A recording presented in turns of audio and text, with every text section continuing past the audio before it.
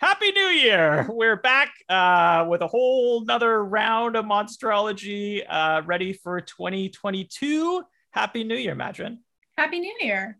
I am really excited for today's episode. I was a little bit apprehensive about doing another episode after the last one because we did Krampus, and obviously Krampus is so important to me and near and dear to my heart, and really just a spectacle of a monster. You guys can't see it, but every time Will says Krampus, one, he puts a little accent spin on it and goes Krampus. And then two, and the best part is that his face lights up as though he is a child who has been given a $50 bill in a candy store. Yeah. So and it's so enjoyable. I love it immensely. So that's the thing about Krampus is that exactly is that it's really hard to top, right? It's like the ultimate spectacle monster for me. And so the best way to top something when you've gone bigger is to actually go and make it more personal. So not just what is one of my favorite monsters, but this week is really my favorite monster as a kid. And this was a monster that I spent all sorts of time drawing. I read so many books about this monster. It really was for me like the pinnacle of fantasy. I don't know about you, Madron. Did you kind of get into this monster as a kid? Do you have any excitement there? Certainly a lot of stories that I enjoyed revolved around this particular creature, but I don't think that I had the same kind of fascination with it that a lot of kids did. Mm-hmm. I hope that eventually one day, maybe perhaps soon, we will go with my monster obsession. Oh, as a child. We'll have to talk about that and figure out what that is. But this week we're really digging into one of my favorite childhood monsters. It can fly. It's got scales. It's got scary looking eyes. It can breathe fire sometimes. It is one of the best monsters of all time. This week's monster is dragons.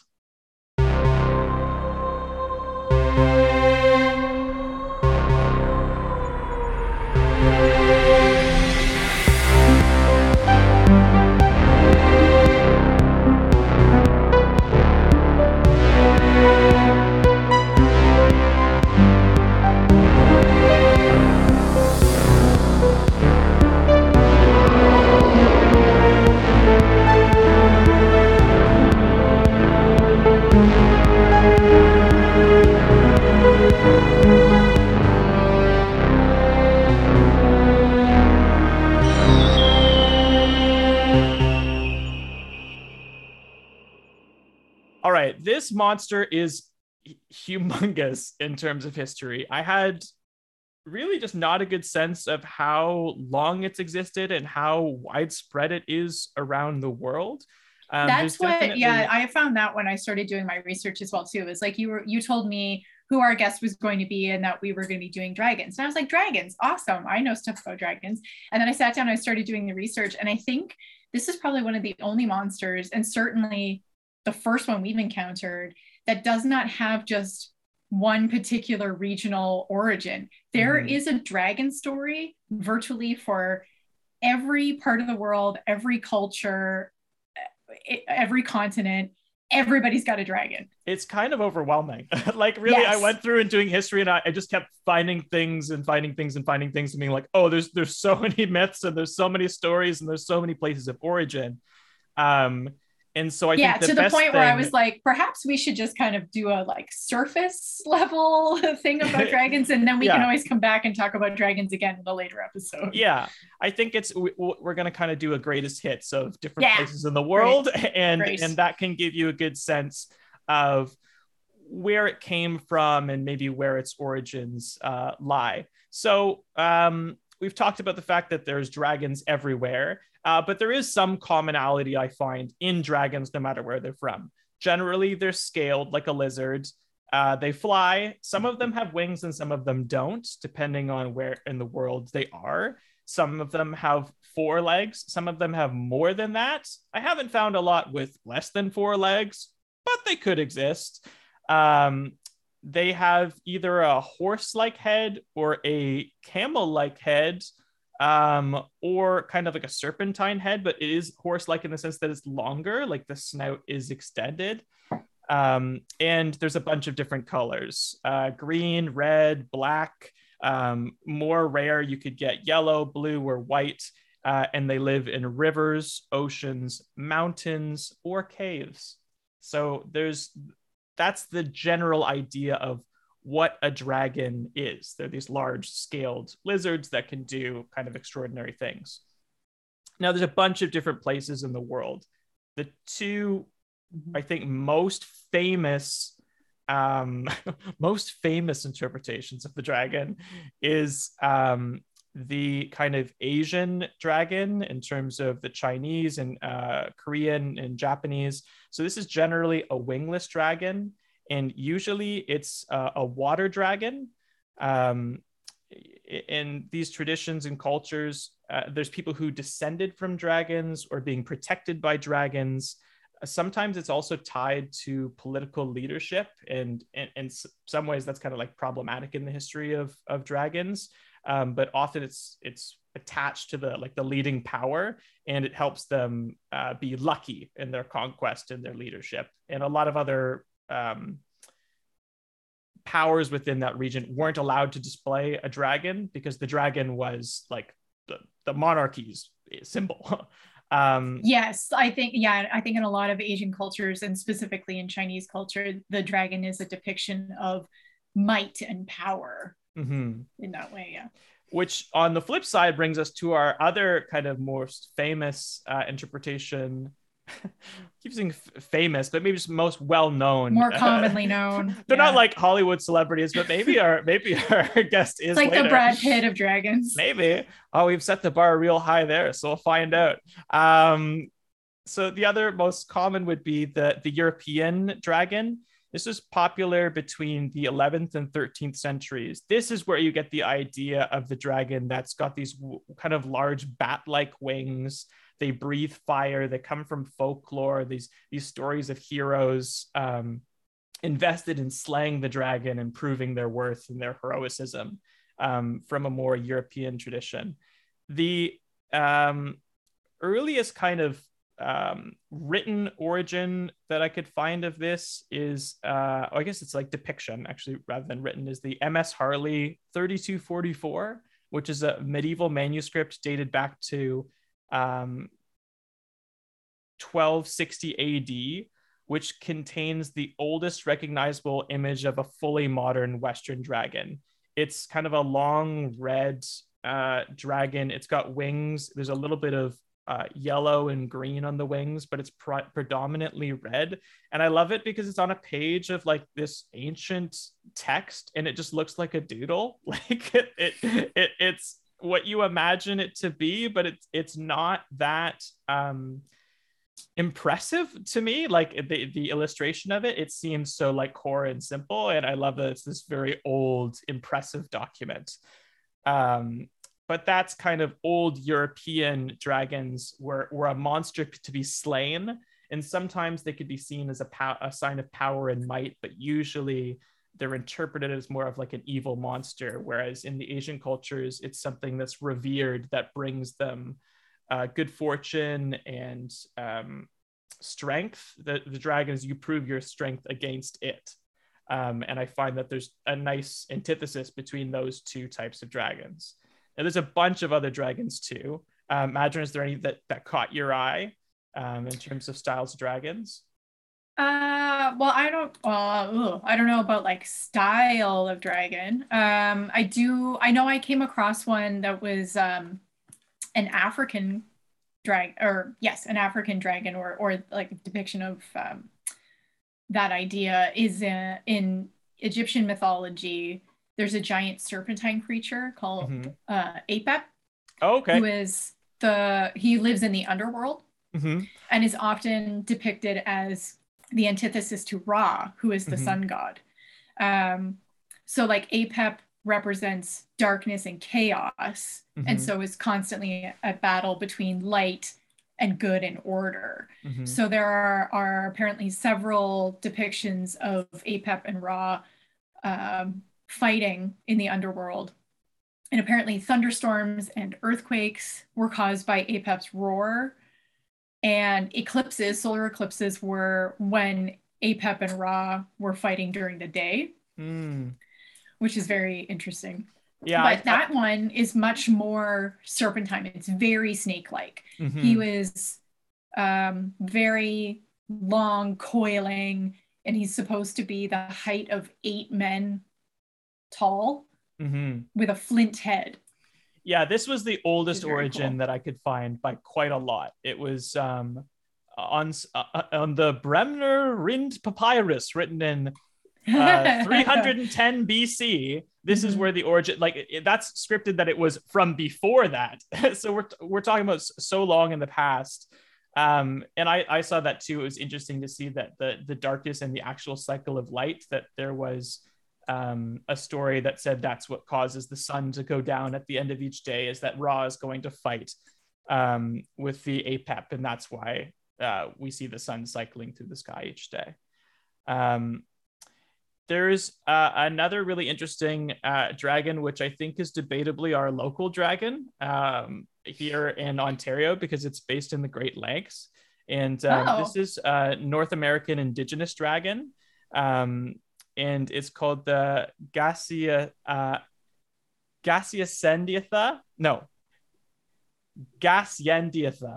a lake dragon or serpent of the Great Lakes, found in Iroquois and Seneca mythology. And this serpent could fly on a trail of fire, and it could also spew fire. So I thought it was just like this beautiful dragon that is both like a lake dragon, so it has like the strength of a water dragon, but it also seems to borrow from European fire breathing, and so it's kind of the best of both worlds. And I thought it was noteworthy because it's our local dragon. That is interesting. I had not come across a more North American dragon. Well, there was a bunch of actually very specific dragons that I found to a variety of indigenous cultures throughout North America, and if you go through it, there's a bunch of them. But I just thought that was noteworthy because it was the one closest to us. I've also seen that dragons can have different features, such as like the head of an elephant in India. There's imagery that comes to dragons from that. It can also be a lion or a bird of prey in different places in the Middle East. And it just seems to be kind of different versions of heads. I mean, you see that sometimes in medieval lore of like, just like, it looks like they've just kind of taken animals and slammed them together. And so there's a bit of that with dragons, I suppose, too. But it just gives you a sense of like, there's such a wide range of all of these different dragons. And really, as you're saying earlier, every culture has them. So if you just look up where you are in the world, I'm sure you can find a local lore that goes back far enough that you can find what makes your dragon unique. Now, there's a couple, let's just call them conspiracy theories when it comes to dragons, because we're going to find out the truth about this later. But there's 3 kind of core things. We'll start with the most, I guess, logical, and then we'll go to the most whimsical. So the most logical is that a lot of people have a fear of snakes, and so apparently over 30% of the population has a fear of snakes, and some people in fact have an actual like phobia of snakes. And so there's something about that basic fear that preys in people, that kind of essential boogeyman in people's heads that they think may have created the fear of the dragon. Just the idea that people are afraid of snakes in and of themselves, and so a scarier version of a snake would manifest in this form. The second one here, which is I think probably what a lot of people think of in terms of dragons and where they came from, and there's a lot of logic to it as well, which is we made assumptions about the dinosaurs. We saw a pile of bones, like humongous bones, and just started putting them together. And some of them were flying, and some of them were like not flying, land-based, or some of them died together. And human beings trying to understand our own evolution just looked at all these massive bones and said, oh yeah, but the thing that we've been talking about for thousands of years, like that must be a dragon. Like this is a massive too, like T-Rex skull. Across... This is a dragon. Yeah, or like imagine coming across a pterodactyl skeleton and like in your brain just trying to wrap your head around like, what do you mean a thing that flies is this big? Yeah, and I just think there's so much logic to it. Like, how would you possibly know what belonged with what? Like, it's kind of miraculous that we have this ability now that we can go to a museum and be like, oh, here's every single bone that would exist in this type of dinosaur. Like, but even now, so in our modern times, we're still making mistakes, right? Like, how many times is I don't even think it's called this anymore, but as a Canadian, I'm going to stick with this name. How many times has the Albertosaurus been reconfigured and renamed, and I don't even know what it's called anymore? Albertosaurus? Is this a dinosaur native to Alberta?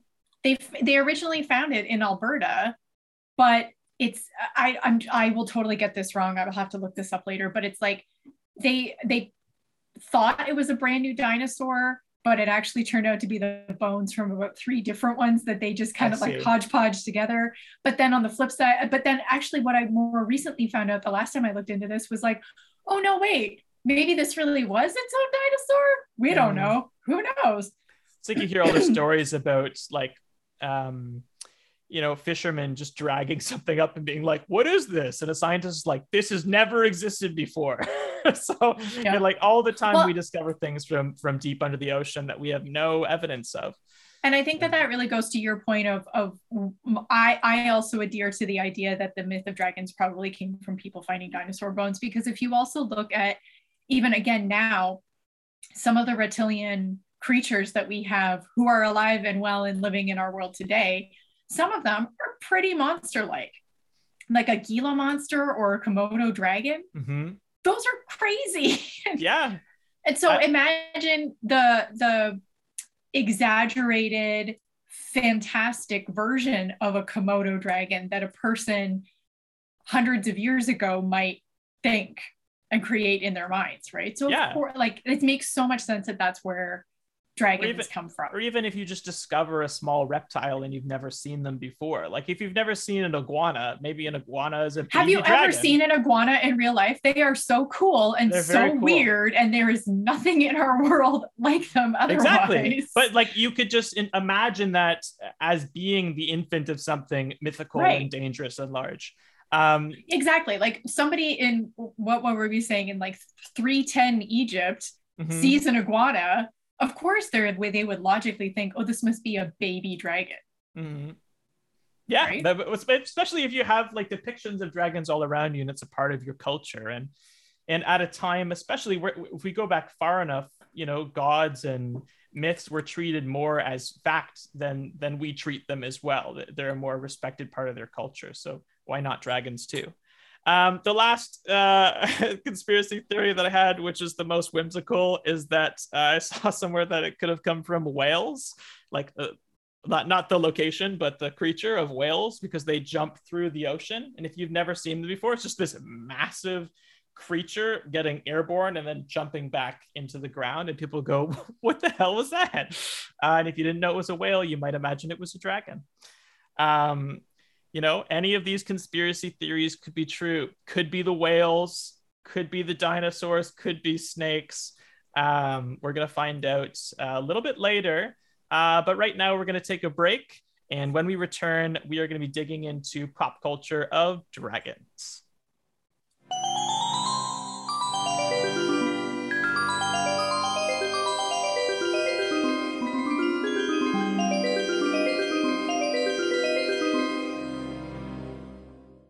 Okay, so there is so much ground to cover here in terms of pop culture.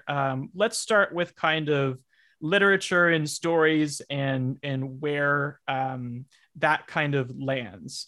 I've got some more modern books, but imagine you're going to talk a little bit about one of the earliest stories that we hear about dragons. And I think it's really valuable for us to keep that in mind too.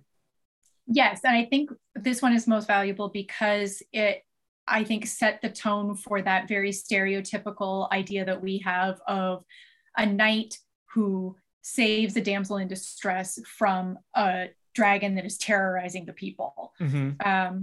So it's the story of St. George and the Dragon, which apparently first appeared in the 1260s. Mm-hmm. And so in what is now modern day Libya, there was a small city that was being terrorized by a dragon that lived nearby. And so in an effort to keep the dragon from destroying the city, they started offering it daily sacrifices. And at first it started out small. It was just 2 sheep. But then after a while, that wasn't enough for the dragon. Then it's never enough. 2 sheep is never enough. Right? 2 sheep is never enough. So then it became a man and a sheep. And then after a while, that wasn't enough. So then it was their children.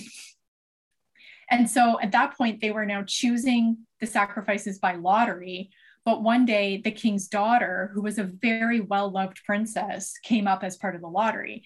And even though the king tried to sell off all of his gold and all of his jewels and everything to save her, the people were like, nope, your ticket came up. You got to go out and be sacrificed to the dragon. So she dutifully goes off. And it's key to the story that she is dressed in this very like long flowing bridal gown. And I think really that's what solidified this damsel in distress idea that we currently still have. And then so then she goes out by the lake where this dragon lives to be sacrificed. And as she's waiting for the dragon to come by, St. George just happens along and sees her and says, "What are you doing?" And so she explains to him what's happening. And he tells her that that he'll stay and slay the dragon.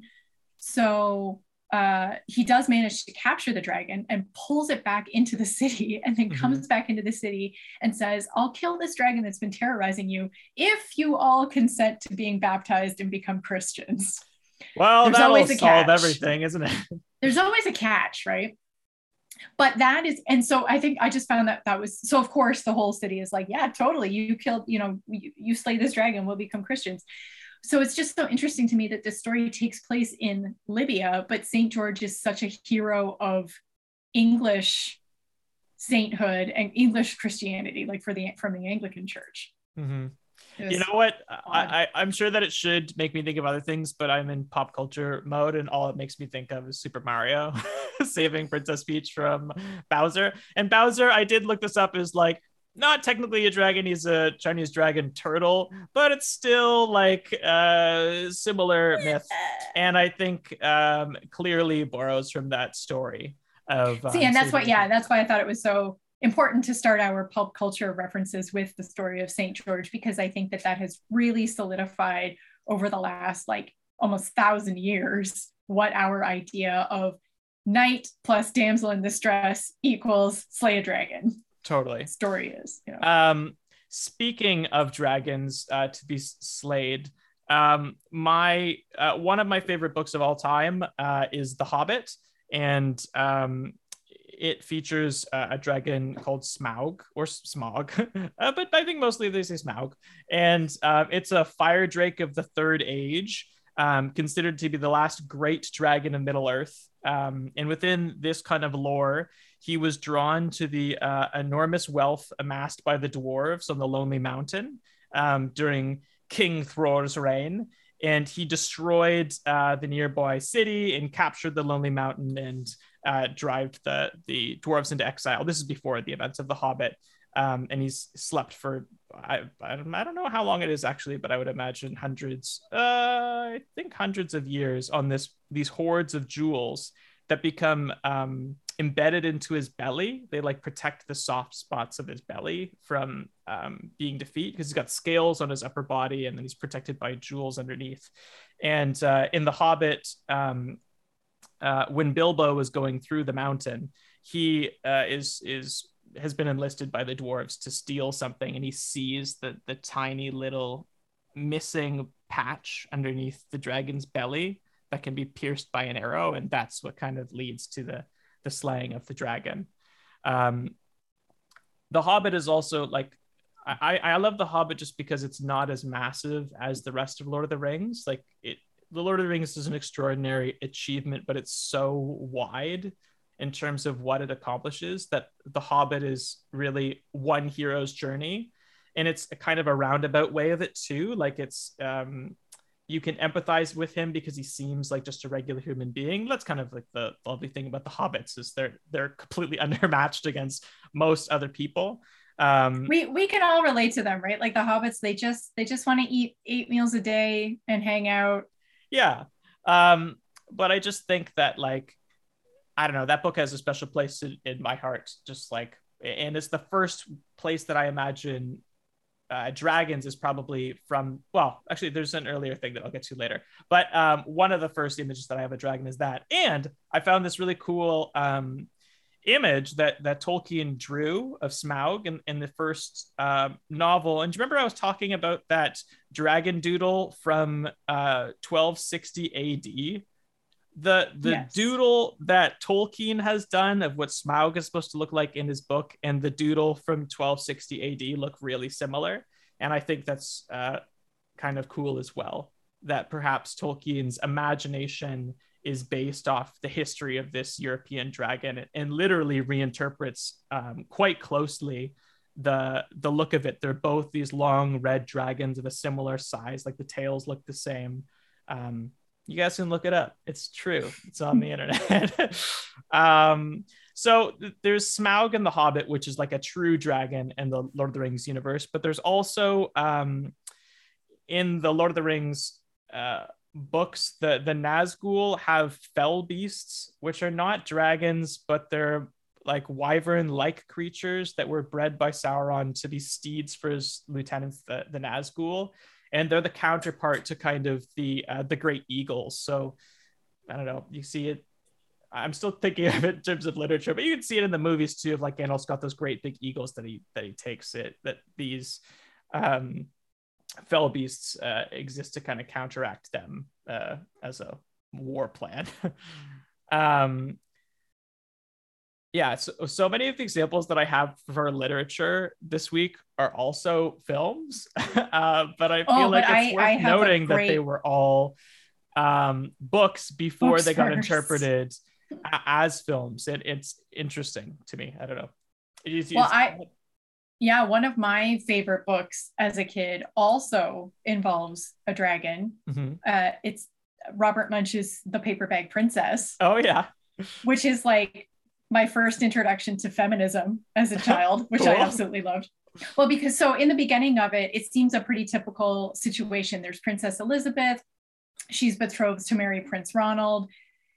She thinks it's just the greatest thing ever. But then before they can be married, a dragon comes in, burns down Ronald's castle, kidnaps him, burns all of Elizabeth's clothes. And so the only thing that she's left to wear is a paper bag. And she decides, kind of rude of that dragon to do something. It's kind of mean, sure. But then she decides that she is going to save Ronald. So off she goes and she finds the dragon, and she very cleverly challenges him to different tasks. So, tricks him and says, I bet you can't fly around the world.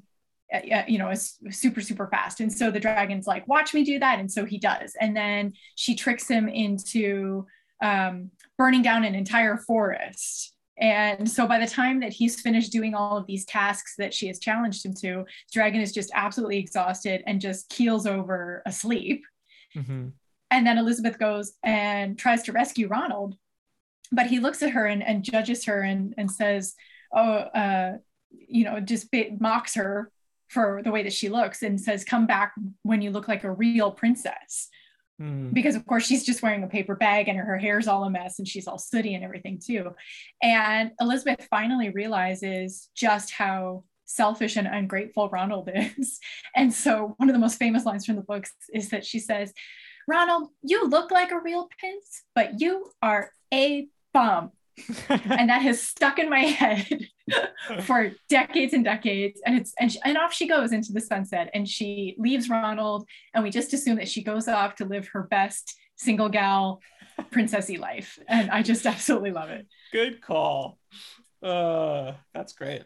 Love it. I knew of it, but I hadn't imagined it from that perspective either. And I don't think it's one of Munsch's first books too, which is really interesting.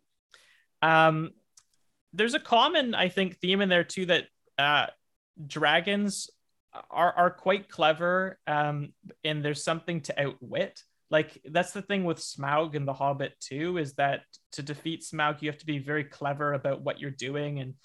And Bilbo, when he's trying to get out alive from the mountains in The Hobbit, is like challenging him to riddles and these things. And I think he uses, I think it's true that he uses the ring in that sense to escape from the mountains as a part of his riddles with Smaug. I know that that's where he discovers the ring, is in that pile of gold.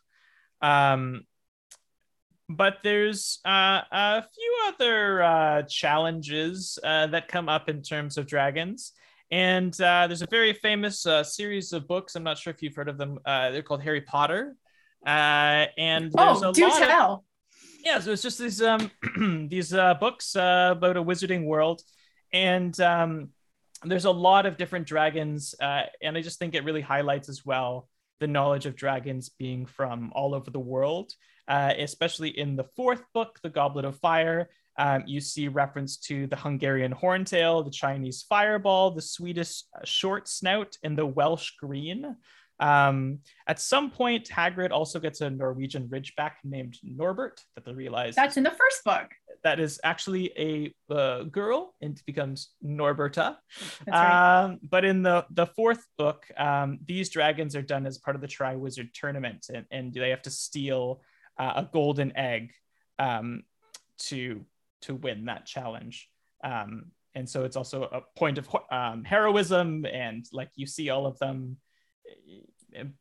just in the way that they exist. And they're all done with like great detail and imagery. I have to say, I guess I'm kind of floating between books and novels too. This, when it came out, I remember it being the best depiction of a dragon in a movie ever. Like, it was really one of those things where you're like, oh shit, that's what a dragon should look like. There had never been anything that looked that good. And I think it was specifically the one that Harry has to go up against the Hungarian horntail. You're just like, whoa. I just remember being totally taken aback by that level of CGI. So I think that whoever designed that monster deserves some kudos. Mad props from the Monstrology team. Yeah. For the designer of the Harry Potter dragons. Yeah, they're really good. There's been others that have been as good since then, but that was just such a huge leap ahead that it was, I think, noteworthy at the time. There is another book that became a movie that I did read and I did love at the time, but I did not keep up with, which was called Eragon, by Christopher Paolini, who was really young when he wrote this first book. He started writing it when he was 15, and I think it came out before he was 20. Like the first, he was really young when he wrote the book.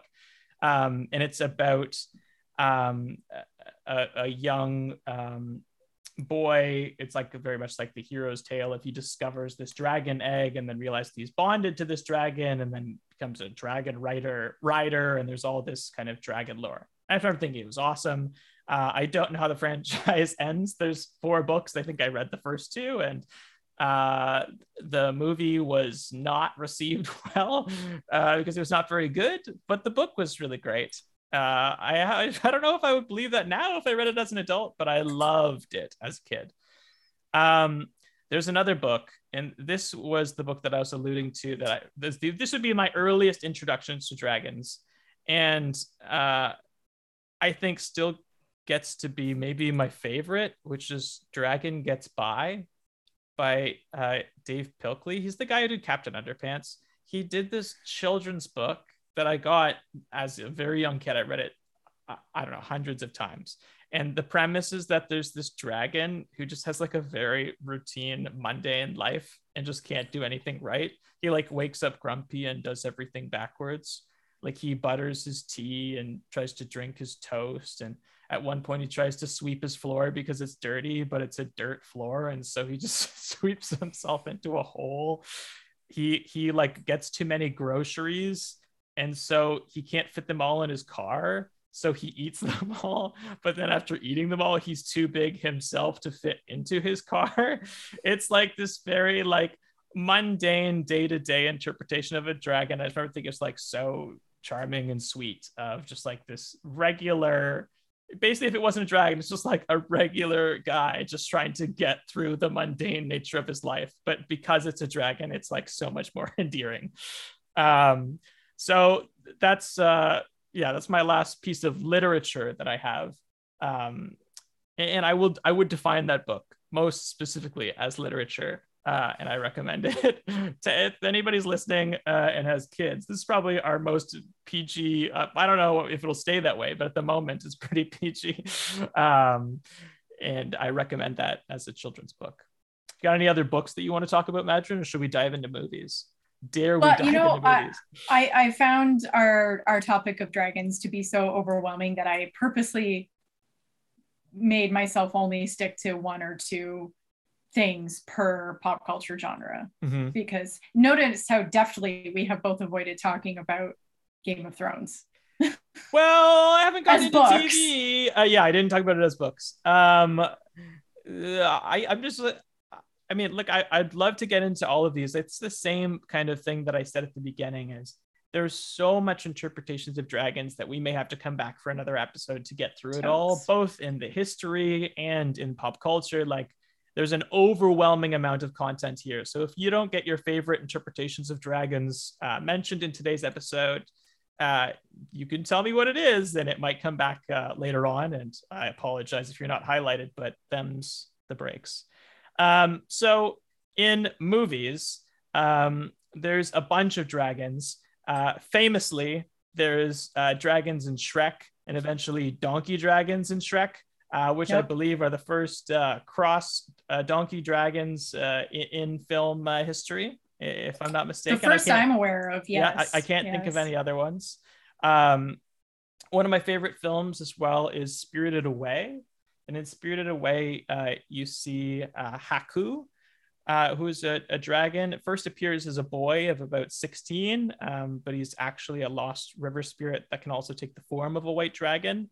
And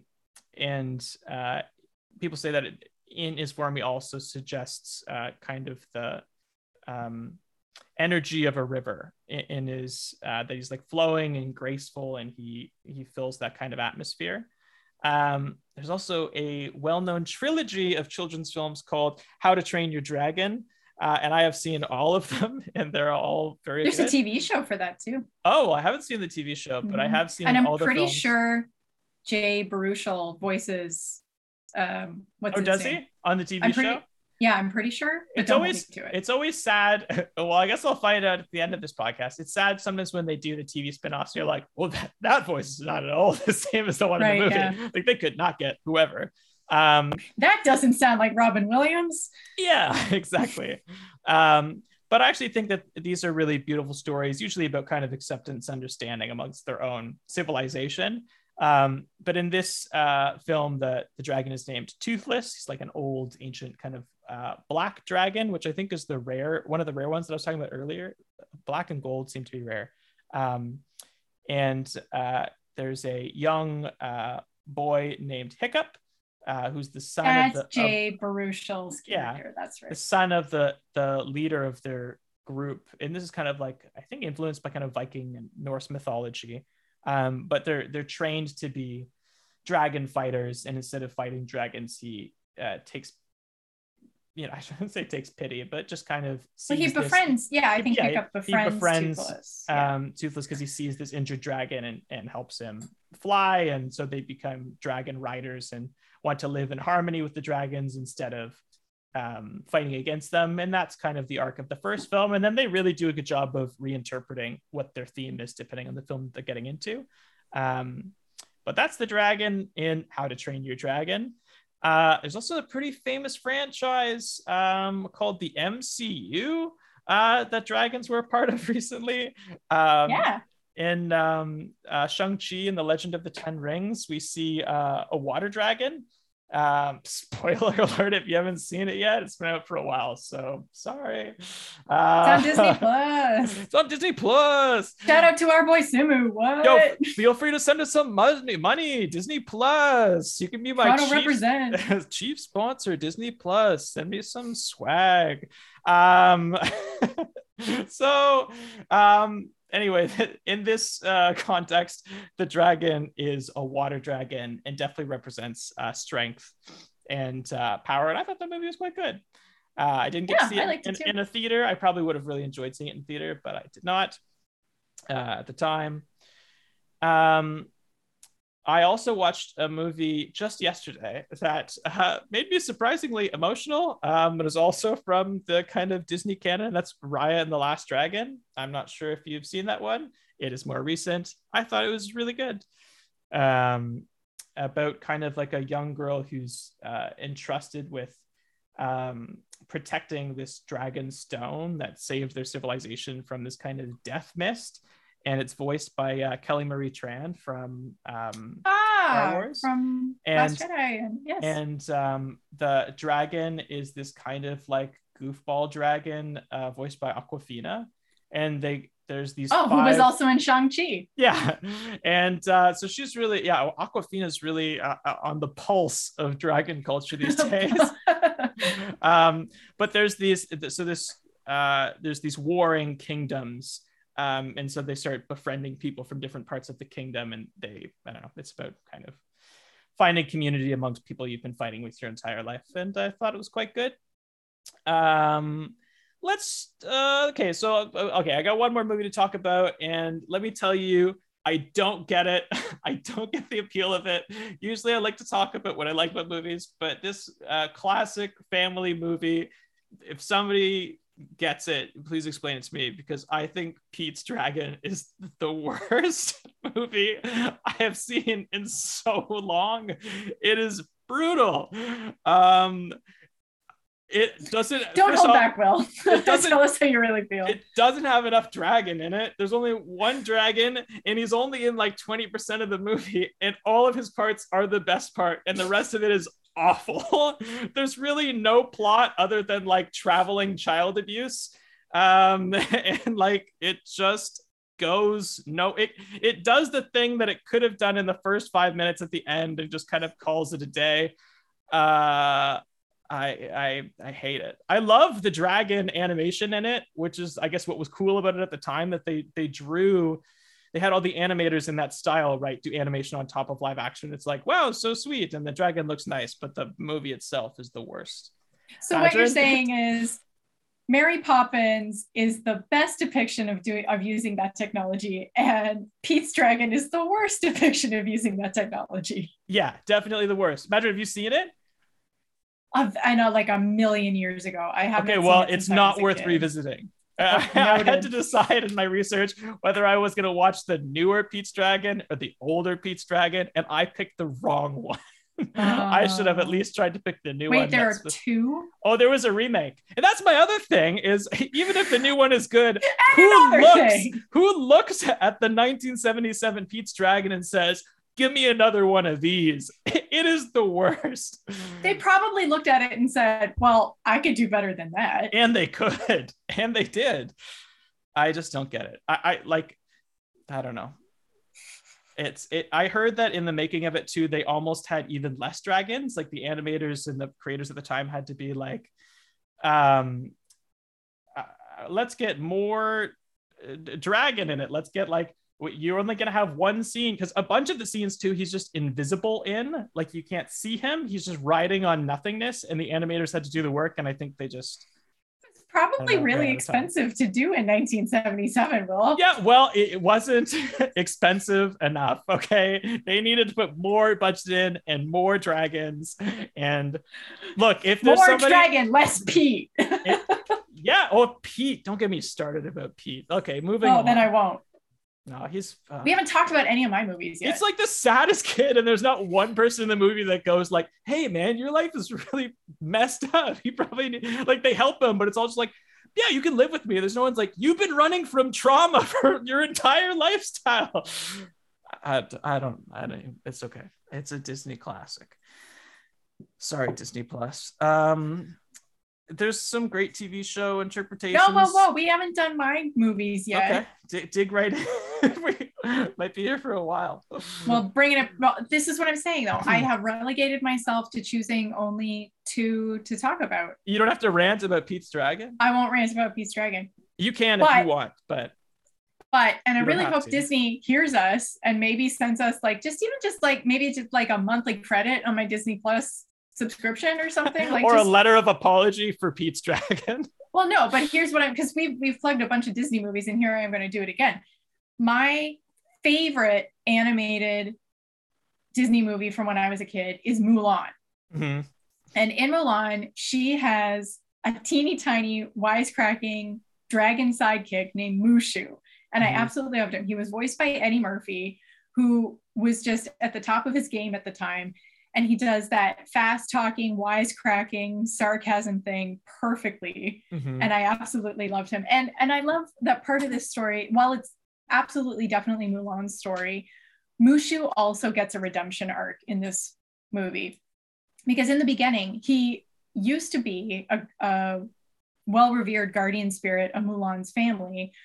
But several generations ago, he failed to protect one of her family members. And so now he has been humiliated and relegated to just lighting candles. That's his only job now as a protector spirit. And so when he sees that Mulan is going off to war to try to protect her family now, he goes with her. And at first, rather selfishly convinces her to try to do this so that he can also save face and say, look, I protected Mulan. Obviously, I'm better at this. But he does realize that he was in it for selfish means and really does come to care for Mulan and really does have her back throughout the whole movie and helps her on her quest, helps her defeat the Huns, and gains some of his clout and his status back. And it's just absolutely just, I love my little Mushu. Dishonor on you, dishonor on your cow. It's so funny. Yeah. So good. Everybody loves Mushu. And then Will, I think you would love this movie if you have not seen it. Have you ever seen Reign of Fire? No. Oh my God. When we are done this, you will love this movie. It came out, I want to say in 2002. It stars I wish Christian I had a time Bale. machine so I could go back and watch this instead of Pete's Dragon.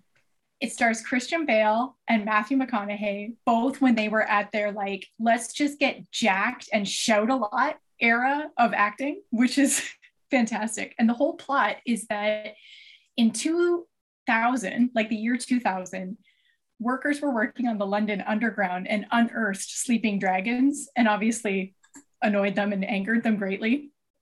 And so the dragons woke up and started attacking people. And in an effort to stop the dragons, the humans decided that the best course of action was to drop nuclear bombs on them, which of course does not work. No. So fast forward to what is now, quote unquote, the present, which, oh my God, actually kind of is now. It takes place in the year 2020. Sorry. And so basically the Earth is completely apocalyptic. The human race is almost completely extinct.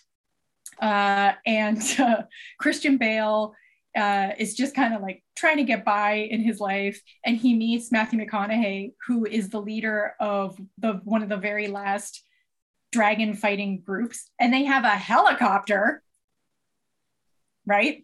So they band together. They and actually, to this movie's credit, it's a very oorah man movie, but the woman figures out that all of the dragons are female. But because they are reproducing as rapidly as they are, there must be one male somewhere centrally located, which, spoiler alert, is in London. And so they determine if they can kill the male, that will kill off their source of being able to fertilize their eggs, and it will kill off the dragons. So, of course, at the end, they all band together and they all get in their helicopter, and there's this huge epic battle at the end, and Matthew McConaughey sacrifices himself, and there's a lot of fire, and it's just absolutely awesome. I loved this movie when it came out. I loved it again when I watched it. I really highly recommend it. I'll have to check it out. Is it like an 80s movie? Is it like an 80s action? It came out in 2000. Oh, well. I just told you, it stars Christian Bale and Matthew McConaughey. How old do you think they are? No, it just sounds like, you're right. It just sounds like, I don't know, the way that you describe the kind of the action tone of it. But that's what I mean. It is those kind of movies. It is pure testosterone, oorah, manliness. Matthew McConaughey is shirtless in virtually every scene. He's sweaty the whole time. He's dirty. It's awesome. I love this movie. It's so good. I don't know if it's my target demographic. No, you're going to love it. You're going to love it. I'll check it out. Okay, I'm making a pivot to TV. I got one for TV. Speaking of manly men in fantasy worlds, there is a dragon that pops up in The Witcher, in the first season of The Witcher, which is a gold dragon. I can't remember which episode it's in, but it's one of the most rare dragons. They go to kind of find and hunt a dragon, and they find it's already been dead, and they're supposed to protect this dragon egg. You also see dragons within the Witcher games, but just most recently I saw it in the Witcher TV shows. Shout out Netflix. Feel free to give us money, Netflix. It's also Manly Man in Fantasy Worlds, Dragon Ball Z. It's the most testosterone fueled animated show of all time, inspiring a whole young generation of people to pretend like they could shoot energy out of their hands and wrists. In that show, there's a dragon named Shenron that comes out when you put all the Dragon Balls together, and then you get to make a wish, and he does whatever you want. Plus, they all fight, and it's very cool. And obviously, the dragons look real good in Game of Thrones. This was my abridged television segment of dragons. All right, then I will I'll relegate mine to just one, and it is absolutely amazing. Have you ever seen the show Gallivant? No. Oh my God, Will. It is some of the best television literally ever. I know that sounds like hyperbole, but I'm not kidding you. It's some of the best TV of all time. The premise starts out quite basic. There's our hero who's got his hot girlfriend. The king kidnaps the girlfriend to marry her. Our hero has to go and save her. But by the end of the very first episode, that whole trope is turned on its head. So it's like if Monty Python and the Princess Bride were a musical that was on TV, and it's the best show of all time. I absolutely love it. Again, here I am shouting out Disney because it's on Disney Plus now. You can watch it. It is the saddest thing in the universe that there are only 2 seasons of it. However, in the second season, the guy who was originally the evil king has been usurped from his throne and has actually befriended our hero. Okay. And along the way has adopted this lizard, which looks like an iguana. But he is absolutely convinced that it is a baby dragon and it will grow into a baby dragon. And this dragon is a metaphor for King Richard trying to find his new place in the universe. He's always been told that he's this one thing, that he's always going to be this king, that he's always going to be this ruler. And now he's been kicked out of his throne, and he comes to realize, maybe I don't actually want to be the king. And so maybe I can grow into something else. Maybe I can be a better person. I can be a different person. And so every time he doubts himself or he doesn't really know what to do, he turns to his quote unquote pet dragon, whom he has named Tad Cooper. And his catchphrase throughout the whole second season becomes, "I super believe in you, Tad Cooper." And I love the show so much. I actually once bought my husband a t-shirt that had a picture of a dragon on it that says, "I super believe in you, Tad Cooper." And he still wears it and is the best thing. And spoiler alert, I know I'm going to spoil the whole series, but you all have to watch it anyway. At the very end of the very last episode, you just told me to watch Tad Cooper becomes a dragon. Oh. Now I'm not going to watch it. No, it's a musical. They have music. There's a song. Now I know the whole arc of the dragon. And Madra, what did we learn about me when it comes to monsters? I watch these things not for the human stories, but for the monster stories. And so. But I didn't tell you any of the rest of it. The guy who plays Magnitude from Community is Gallivant's really? sidekick. Yes. Oh, Pop. Except his name is Sid. Yeah. Speaking of Pop, there is a song with a little Puff, and that song is called Puff the Magic Dragon, which is the best dragon song I could find. There's not a lot of great dragon songs. Oh, I have another dragon song. There's a song called Kickapoo by Tenacious D that references dragons in it, but it's not all about dragons. And there's various death metal. But I think Puff the Magic Dragon gets to be number 1 on the dragon charts. Do you know the story of how?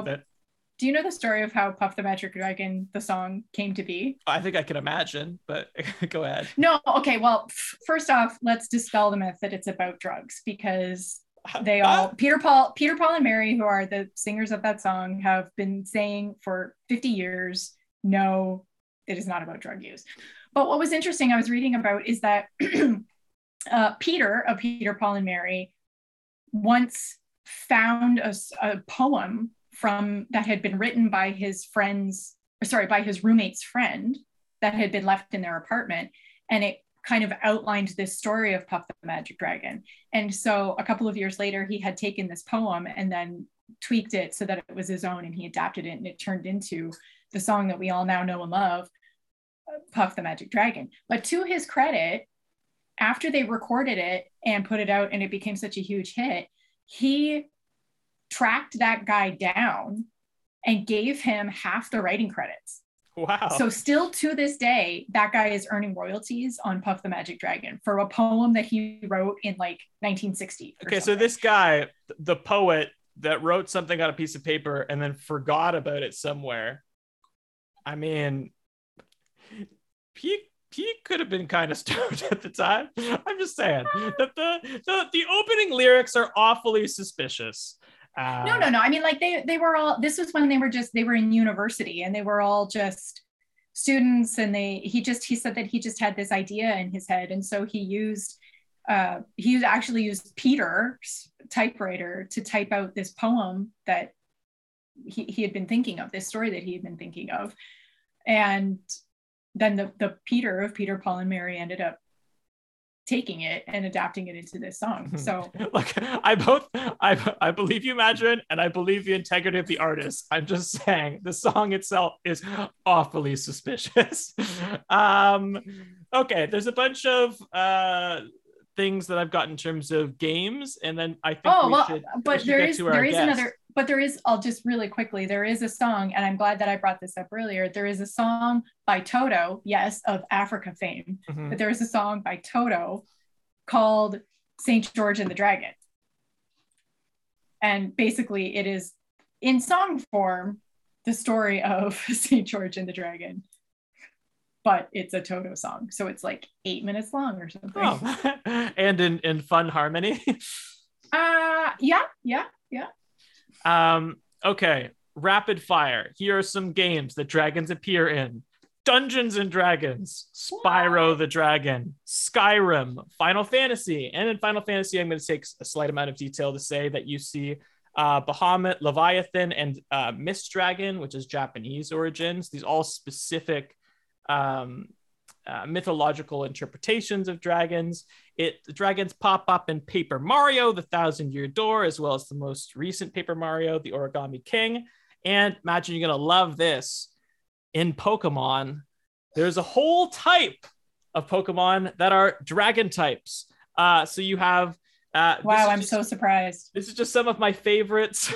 Dratini. You have Flapple, which is a flying apple dragon type Pokemon. Flapple, they're just making noises now. It's pretty great. There's Hydreigon, which is a 3-headed dragon. Dragapult, which is a ghost type with catapult on its head.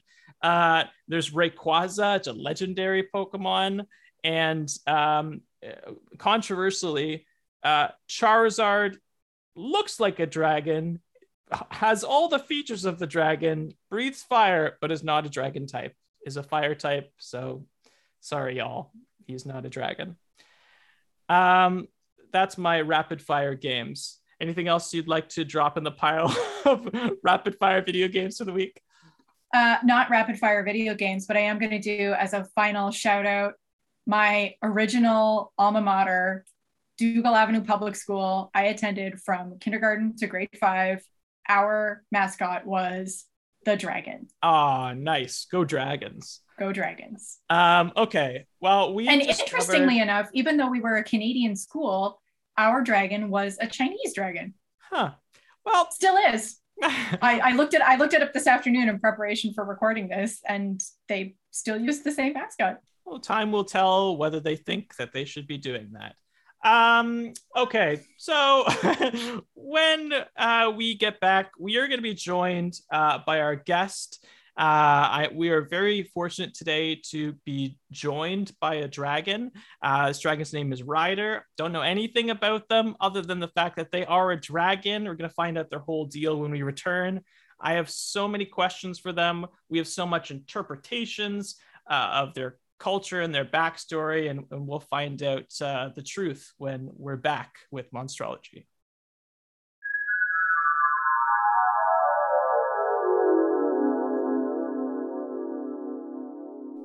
Okay, so Ryder, thank you so much for joining us. We're big dragon fans. First time dragon meters meters. First time dragon hosts. Hosters. Well, it's great to be here. I do have to say this is my very first podcast, and I'm a little nervous. Oh, you don't need to be nervous. Well, I think we're pretty welcoming here at Monstrology.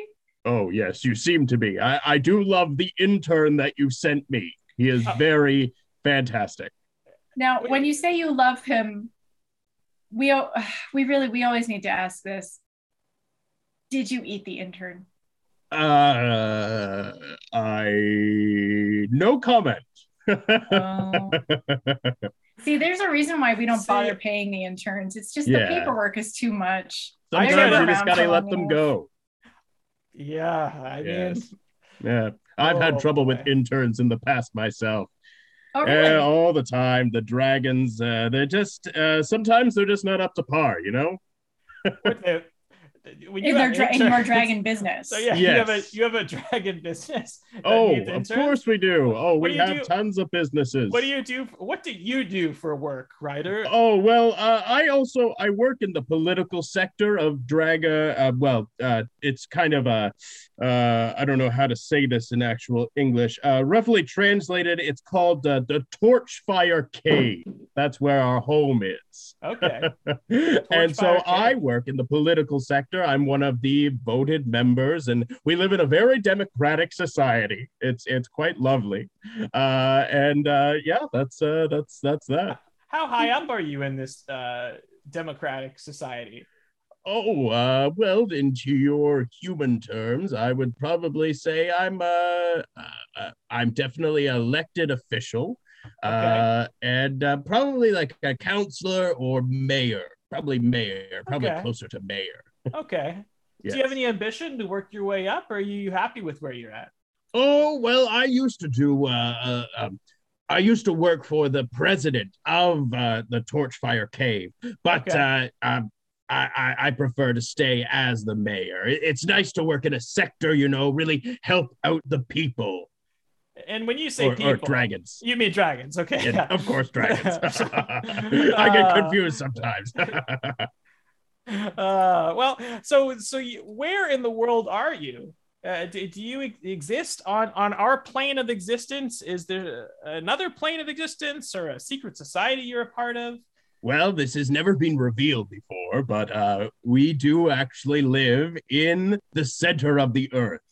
The entrance is actually inside the Bermuda Triangle. Yes. I knew there was something going on in there. That's what happens.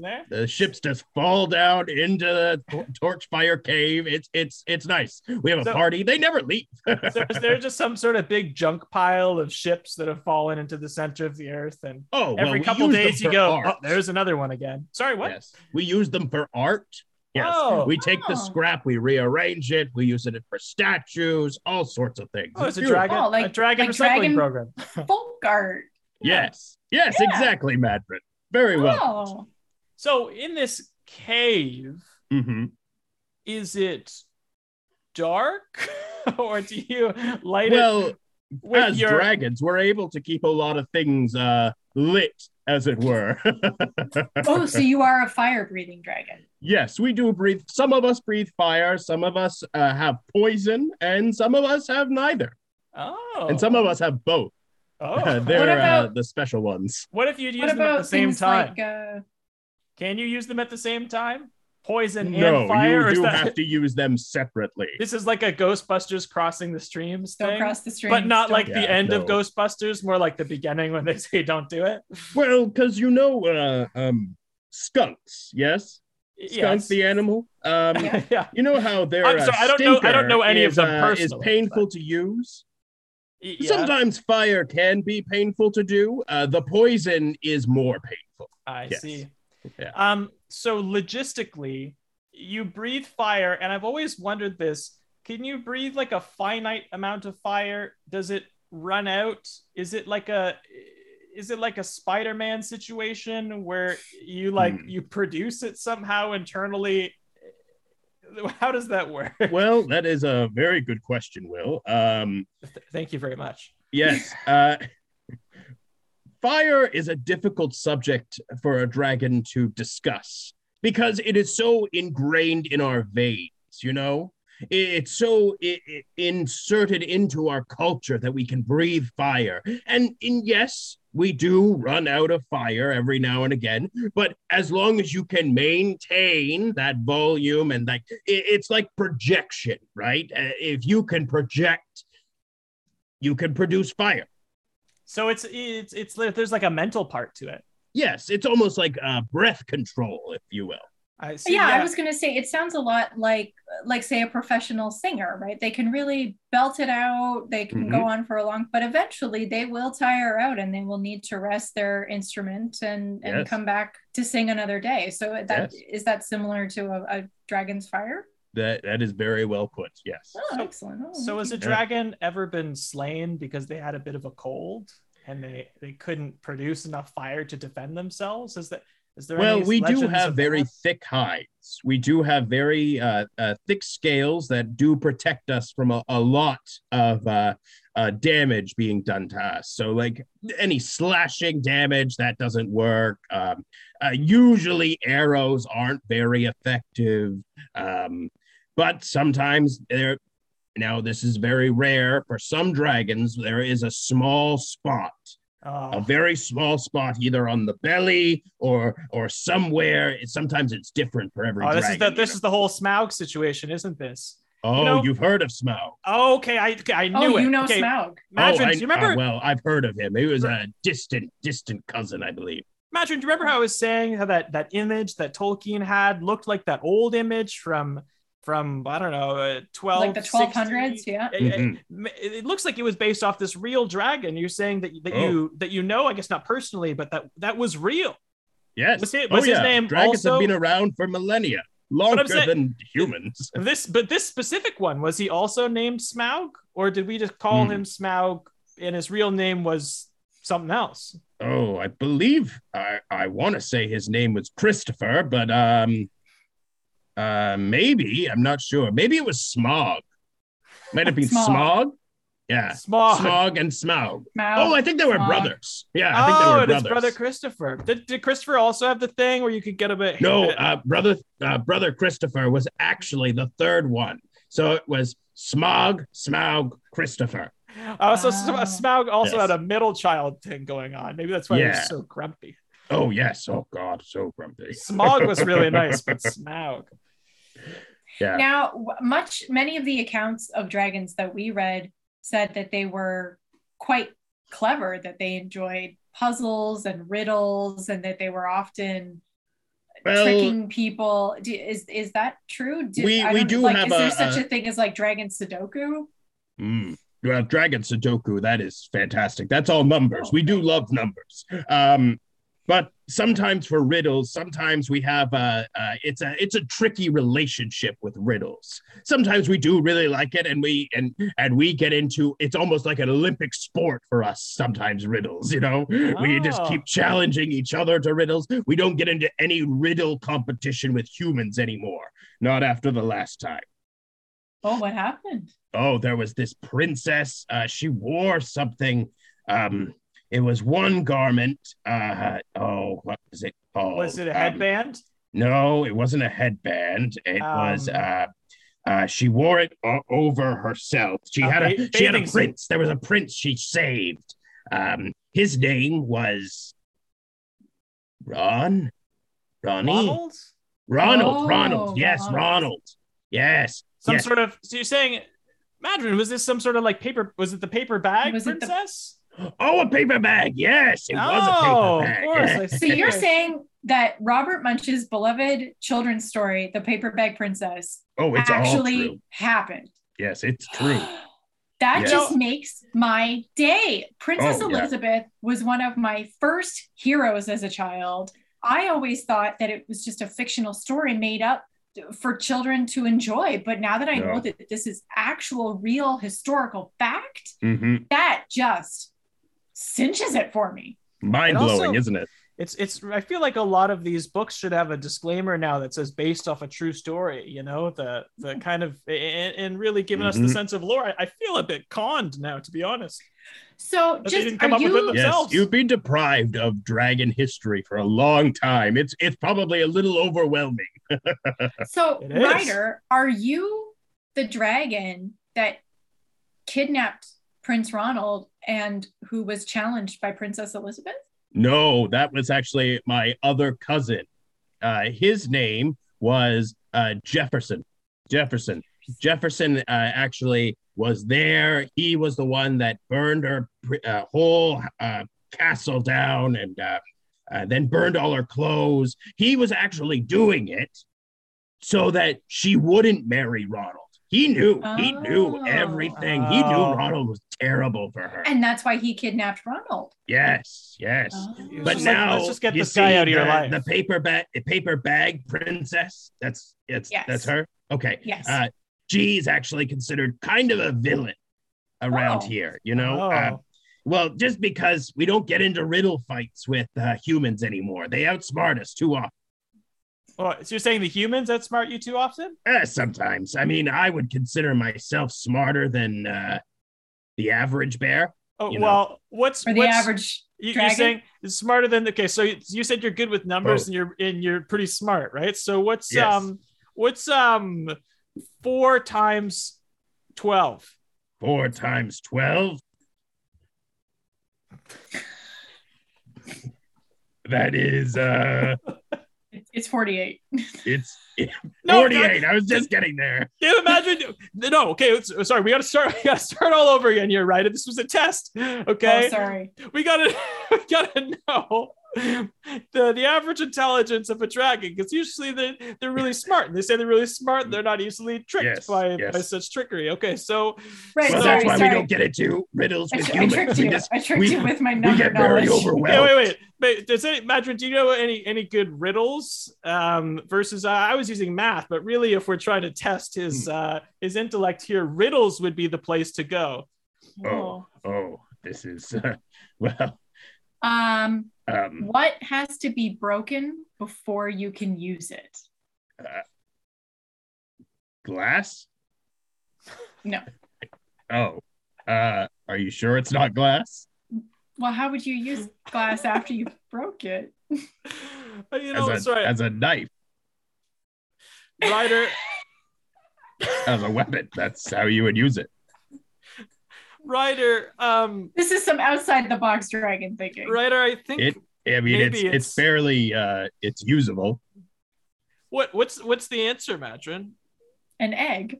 An egg. That's good. Dragons lay eggs. Right. Well, that's why I thought you would be familiar with the breakability. You see, this is why we don't get into riddle fights with humans.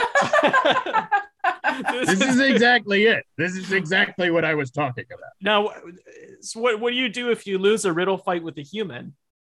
Well, I mean, it depends on the agreement that the dragon and the human had before going into the riddle off, as they say. What do usually people put at stake? I mean, I guess their lives is pretty common. I mean, there's a lot of times where they would just want us to leave. They want us to leave. And most of the time, especially when we're in the human plane, as it were, you can't see my air quotes. I like to do that every now and again. Oh, I can hear them. Oh, you can hear them. The That's whoosh. That through whoosh, the whoosh through the mic. Yes.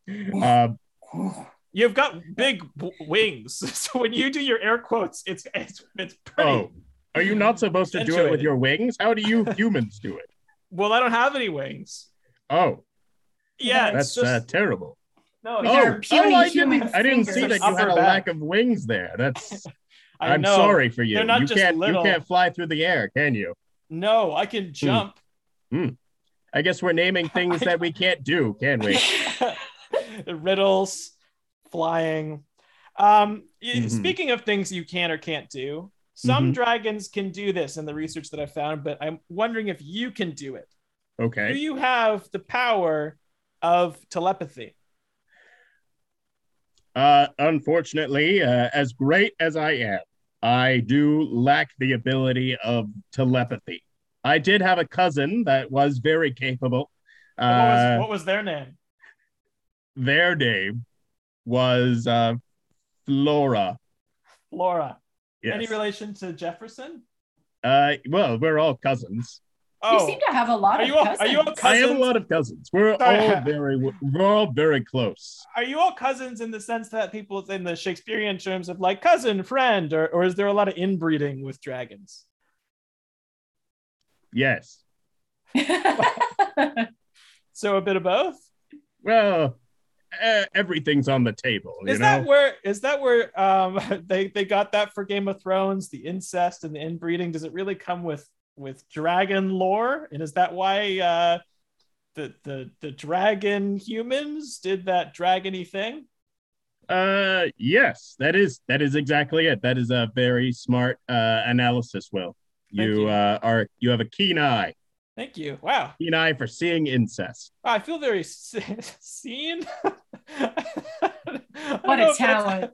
I don't know if that's what I want to be seen by. But you as a mayor really seem to make people feel good about everything that... That's what I try to do. My whole platform was really to make people heard, you know? I want the dragons to really feel that their voice matters.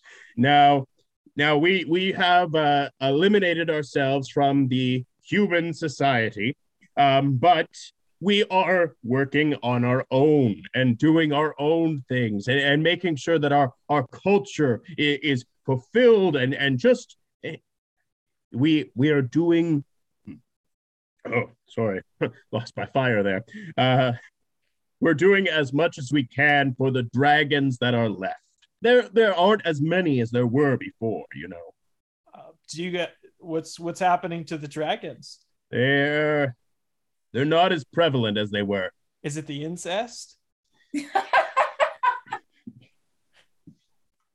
It could be a number of things. We're not really sure. I don't think that may be an outlying factor. I'm not really sure on that. Well, is there any dragons that haven't made the migration to the inside of the earth? Is there any other surface dragons? What I mean, the center of the earth, the Torchfire Cave is our home. Anytime you see a dragon outside of the Torchfire Cave, they're on vacation. Oh. Yes. So any of the cave-dwelling dragons that you hear about, well, they're just on vacation. Oh, it never seems to go very well. They have a human that serves them whatever they want as sacrifices, I believe is what they call it on the menu. And they leave like a banquet or whatever it is, you know, a basket of sorts, and then we eat that. Yeah. Like interns and stuff. Yeah. Yeah, thank you for your basket, your sacrifice, as you like to call it. Well, I don't think I used those words. I believe I said, here's our intern. They're going to help you set up the tech. And then I sent you that little one pager. And I have to say, Madrin, kudos to Bob. Now, Bob was one of our more elderly interns.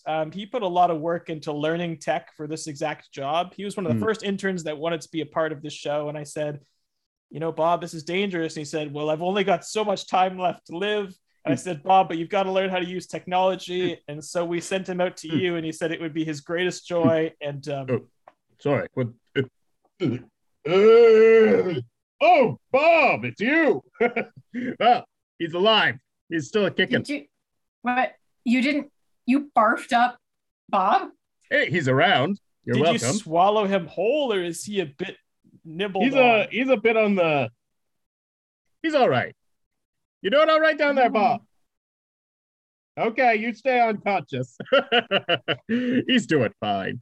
Okay. Oh. Well, check on him later. I don't know how I'll send him back. Okay, I don't know how to get to where you are unless I want to dive through the Bermuda Triangle and well, I don't want to end up. Are you ready for an adventure, Will? Oh, imagine. He said my trigger word. Adventure. Ready. Ready? Yeah. Ready? Yes. Actually, It's a good trigger word. It could have been one of 4 words. Ready for a adventure. It could have been any. And you picked ready. I guess the first word, Will. Yeah, I thought I picked adventure, but it turns out I didn't. No. You know me too well. Hey, I thought you said you didn't. Oh, whatever. I guess I have a very keen intellect for people. This is why I'm elected official. Yeah. For someone who does not have telepathy, I gotta say, you seem to know a lot of things about Will and what he. Yeah, I like to keep a keen eye. And before I ingested Bob, he did tell me a lot about both of you. Oh, yeah. In like a kind way, or in like a blackmail-y, now I know your deepest, darkest secrets kind of way, or like tyrant boss kind of way. Yes. Cool. Oh. I see that you why you've done so well in government. Thank you. You're welcome. Thank you. Yes. So, I mean, this is kind of I'm going to ask you two, by human standards, indecent things. You know, things that are generally inappropriate to ask in casual conversation. Number 1, right. How old are you? Humans don't like to talk about their age. And number 2, what is your net worth? Humans also don't like to talk about how much stuff or money they have, but dragons tend to hoard a lot of, you know, stuff. And so I'm wondering, how long you've been at it and how much you got. Well, I've been around for about 4,000 years. Whoa. Yes, I'm on the younger side, as it were. But no wonder you have so many cousins. But math never came up. What? Math? It wasn't a part of Dragon. I'm going to move on from that. Okay. To be fair, Will, 4,000 years ago, we really didn't have math as we know it now. And barely any riddles. It's still a relatively new concept. You know what I'm also realizing is, you know, if I was around for that long, I mean, I forget what I ate for breakfast, you know, sometimes. You could have learned math and forgotten it, you know, hundreds of times by now. Mm-hmm. I have been taught how to play. Years old? Yes. I'm 4,000 years old. I've been living for quite a good life. I spend most of my time in the cave. I have gone out and lived in a dwelling for 50 odd years. And that was nice until they chased me away. And, you know, that comes with the territory sometimes. But yes, it's been a lovely 4,000 years, and I'm hoping to keep on going, you know. Where was that dwelling that you went to for such a short period of time? It was 50 years. That is a good question. It was on the surface? You were on the surface for a little while? Yes, it was in a mountain country. I believe I think it was New Zealand for a while. Huh. Yeah. What year? Do you know what year approximately? It was a while ago.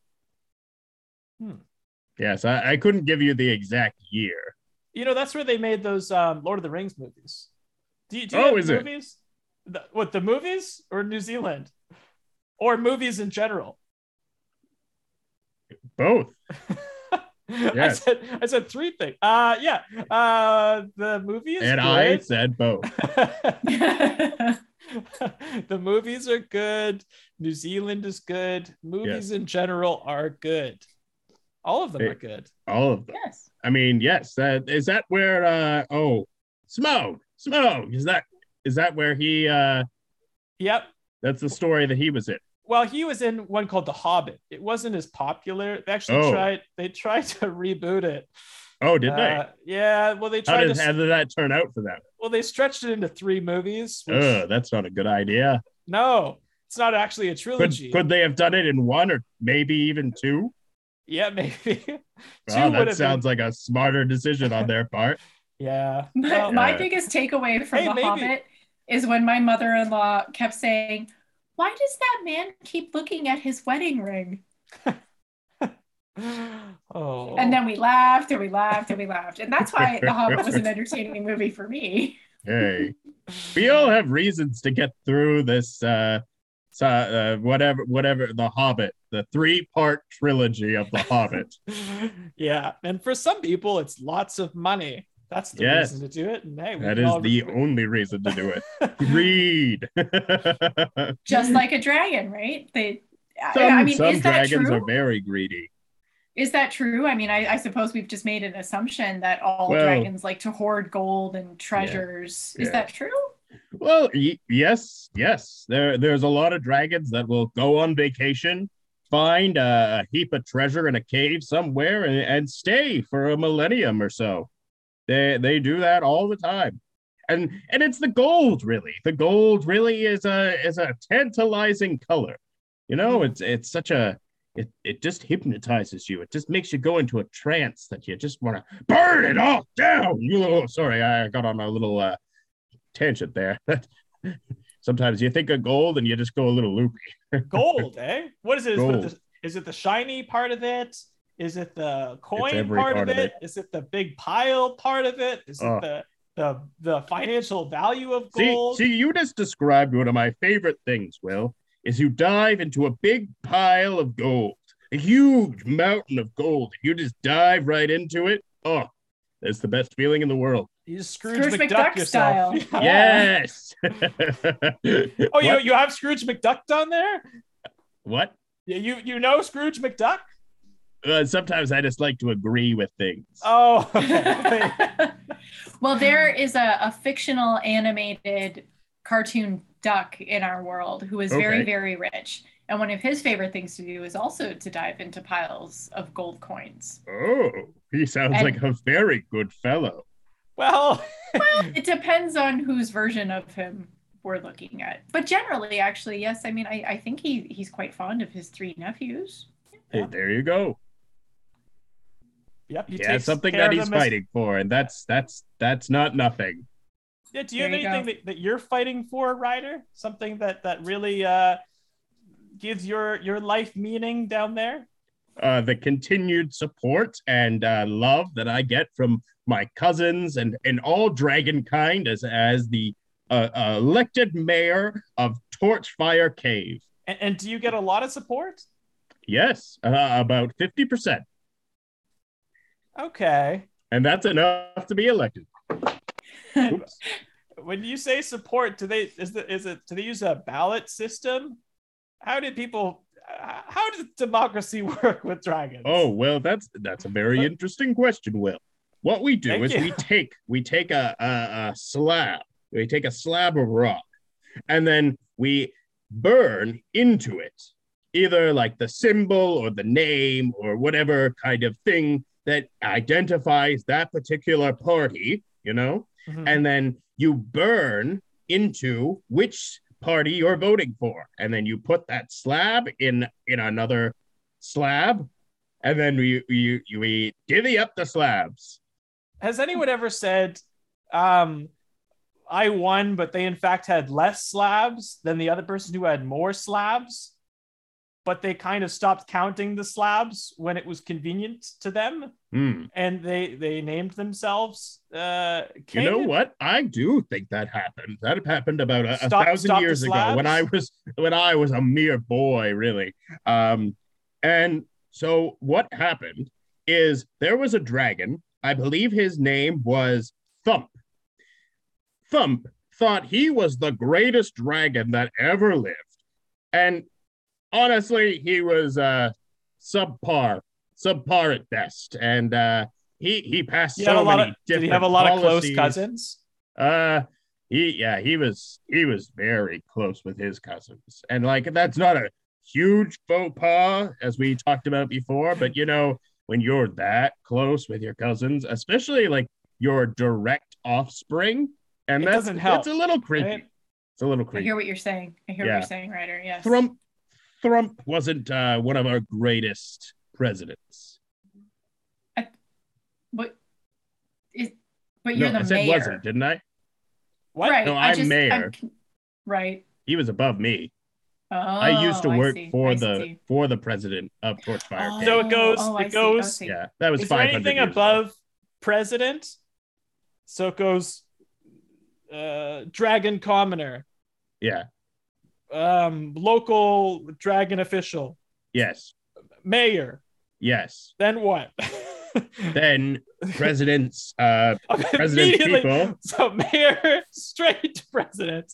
president's Then people, president's people, president. president, and then That's it. oh, okay. I thought maybe there was like a king or Oh no, we cap out there. oh, We only that's- have 5 tiers. We stick to what's on our claw, you know? yeah. I like It's the not a president's- terrible The system. one claw philosophy. Yep, fair enough. Yep. Anything I mean, that- honestly, is it? I mean, I appreciate democracy. I understand that we are very Mhm. privileged to live in a democratic society, but the Canadian first past the post system is also far from perfect. yeah, So, I mean, maybe we who are should- we to judge? maybe we should go to slabs. Have you Yeah. ever thought Yes. about that? I mean, we very often will end up electing someone who did not get 50% of the vote. Oh. Wow. That doesn't make any sense to me. Well, because Speaking there as are a several math- parties. Math person that understands math really, really well. You wait, okay, hang on. So for your system, is there only ever 2 people running for mayor? No, we have 3 or 4. Okay, but you got 50% Yes. out of 3 or 4. Yes, for mayor, it was quite a large margin to win. Oh, congratulations, Ryder. Yes. I mean, that's what I'm saying, right? Is that it in our Canadian society, it is not uncommon for 2/3 of the population to have not wanted Mhm. the elected official that is now in power. So Have you ever considered running for Canadian government, Ryder? yeah, I Uh, might vote for you. Oh, wow. Thank you. I'm very, very flattered. I'm not sure. Sorry, lost a bit of my fire there. I'm not sure if the Canadians are ready for a fire dragon leader, as it were. Is it because you eat a bunch of us? Well, yes, it is. Yes, Yeah. you're very delicious. Well, what's not that me thing that personally. you guys consume all the time? Salt? Oh, it makes your blood taste Oh, beautiful. I do eat salty things. Yes. We as a society tend to eat too much salt and too much Mhm. sugar and It's too much almost fat. addictive when you eat it. Yes. So I can Yes. imagine that we are very tasty. Oh, Well, But we incredibly. can't be very good for you then if we're chock full of salt and sugar and fat. And We that's can't why be- we don't really consist on a diet of humans. I mean, really, Ah. to us, we really consist on a diet of seaweed, and that's for like the vegetarian dragons, you know. And then we also, a delicacy around here is sharks. Oh, Sharks Yes. and seaweed from the center of the earth. Well, we're around water. they can always come up, you know. Sure. Yes. Yep. Yep. Yes, Fair one enough. of our earliest descendants comes from the water. Oh, Oh, really? Who's that? Yes. I couldn't. It's a long name. I couldn't recall. Is this someone that perhaps we would know? Maybe you talked about one of the history of dragons. I believe there was a lake dragon. I think it was in Canada as well, was it not? Oh, yeah. Started with a maybe G? The Gassiendiatha. That's it. There you go. Maybe. Well, I'm Yes. gonna have to do some hunting. I think I might go for a swim tonight, Madrin. See if I can find the locals. Well, it's -20 out. I'm not really sure you want to get in the Oh. lake right What now. if I put on a They nice... say a cold water bath is some of the best medicine for you. Yeah, I've seen a lot of viral Who videos says that? of people in There's tons of cold people. baths. You know, it can really be enlightening. And Mhm. Okay, well, I've seen Especially a in lot of Dragon viral Time. videos with some quite dubious advice. mm-hmm. Mhm. Just saying. Mhm. All right, well, you go But you have- swimming in the -20-degree lake, and I will stay snuggled up in my bed, and you let me know how that goes. Okay, we'll see if I make it to the next podcast. I think I will. right. And I All might right. even meet a dragon. Another dragon. Maybe will another dragon. Yes. Well, it's been such a pleasure meeting you, Ryder. This is usually the time in the show where we like to check in with our guests and see if there's anything that you'd like to pitch out there in the world, any sort of content that you've been enjoying that you think our listeners, human or monsters, might enjoy taking in. Well, I've done as I said, this is my very first podcast that I've been on, but I have been listening to a couple, and I do really love this podcast. This is keep listening to this. Oh, But thank you, Ryder. I've been listening to something called Laughing Vikings Live. which is hosted by Lars Classington and Brandon Knox. Oh, I know Brandon. Yeah. Yeah, he's great. Oh, yes? Yeah. He is wonderfully adorable, that boy. So handsome. And he's so handsome. No incest at all in that family. Oh, no. Doesn't seem to like it, really. I don't know why. No. And I've also been listening to another one called Side Hustle Quest. I would recommend listening to both. I think Brandon is in both of them. Oh. Yeah. What a man of many talents. You're a big fan. Oh, he can be, it seems, anyway. Madron, is there anything that you'd like to pitch? I already mentioned it in this podcast, but it really is that good. Everyone, watch Gallivant. It's honestly some of the best TV that's been watch made. Gallivant. Yeah, see? Ryder knows about it. Oh, yeah. So, is Tad Cooper also a cousin of yours? Oh, you know Tad. Well, he's in Gallivant. Well, I guess you don't know him personally then. Yes, no, he is one of my cousins. He is one of my cousins. He was a late bloomer. It was a great take to see to watch him get his wings. I feel like I'm learning that a lot of famous writers and producers really just seem to have an inside track on the monster world and are pawning it off as original IP. But hey, it works. If it works, it works. A lot of your famous books and movies are actually nonfiction. I consider them documentaries or nonfiction. Okay, nonfiction. Books that I thought were fiction but turned out to be nonfiction. Yes. I'm trying to think if there's any. Well, we can't go down this route. I don't want to ruin all my favorite authors for myself. No, it would be too detrimental for humankind. Yeah, it's true. We don't want to overwhelm them with too much incest and too much pop culture that they just can't take right now. Yeah, we're worn a little bit thin right now at the moment. I have one thing to pitch, which is also a podcast. It's funny, it occurred to me when I was pitching podcasts last week that I probably shouldn't pitch so many podcasts on my podcast because then people will listen to other podcasts. But then that podcast might pitch this one. Maybe we'll get some podcast pitch publicity. We'll get some podcast pitch. Podcast pitch. Okay, so now I should actually pitch the podcast. So there's a podcast called Script Notes, which is with John August and Craig Mazin. It's a really incredible podcast on screenwriting. And every week, there are two very prolific screenwriters.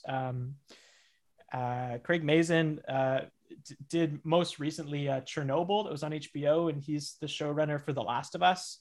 And John August wrote Big Fish, amongst many other things. They're like really great writers, and they have really great advice for people who are interested in screenwriting, but also just storytelling in general. I think it's a really fantastic podcast. So that's my pitch of the week. I love that podcast. I listen to it a lot. And that's all the time we have. So I just want to take this opportunity to thank Ryder. And, if our universe is ever attacked by some sort of external threat, like, an alien or an extraterrestrial, how do you feel about like teaming up? You and me, you've got a lot of fire breathing. Oh, you and me, Will? Yeah, you and me just taking on the aliens? Yeah. Double-handed? Yeah, so I've got lots of math skills. And do you know riddles? Do you know how to do riddles? I could do a couple riddles. What was that one you told me? The one about the egg. What do you have you to already break? know the answer. Oh, this is perfect. We'll be a great tag team. Yeah. I'll just use all there's some in this book called The Hobbit too. There's some great riddles in there. We'll just we'll out-riddle the aliens, and then we'll out-riddle them. Yeah, we could do, there's some movies where the humans and dragons, they get along for sake of combat and friendship, and all right, maybe we can inspire the world one day. Oh, I like that. Not today, because there's no external threat. I could use that as a political platform. I mean, yes, we could totally save the world together. Oh, yeah. All right, well, We're going to take away what we want to take away from this conversation, and I'm going to feel protected in the event of an alien apocalypse, And maybe you'll be able to move up from mayor to president's people. Yes, I could. I know and that if I you save like the being world, mayor. maybe I'll move up to president. Who knows? Everyone needs goals. Everyone, you only gold. You gold? Did you say gold? Gold. You goals. said gold too. Oh, goals. Yeah. Yes, goals. You miss 100% of the shots you don't take. Mm-hmm. So true that. That's a good saying. I might use that later. It's not mine. I borrowed it from Madron saying, "You miss 100% of the shots you don't take."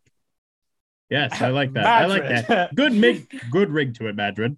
Yeah, if you need, thank you. If you need some more quotes, I've got some more quotes for you. We're going to start a little. You, me, and Madron. We're going to start a little WhatsApp for benefiting our own individual societies. There's some overlap. Can Bob set that up for me? Well, does he still have use of his sight? Bob? Well, he didn't have much sight before. He was pretty old. He's looking at me. Oh, well, his eyes are open. That's a good sign. Can you ask him? Can you ask him to give you a thumbs up? Bob, give me a thumbs up. Is there a thumb there? He gave me a finger. Like he handed it to you? Yes. Okay, well, I don't know if he's going to be able to help you with the group chat then. I'm sure we'll figure it out. But you know what? Maybe the people of the internet were able to bring us together. Thank you so much for joining us for this week of Monsterology. Hope that you have a monster-filled next 2 weeks of your lives. You can give us something to talk about. Thanks so much for listening. Bye. Bye.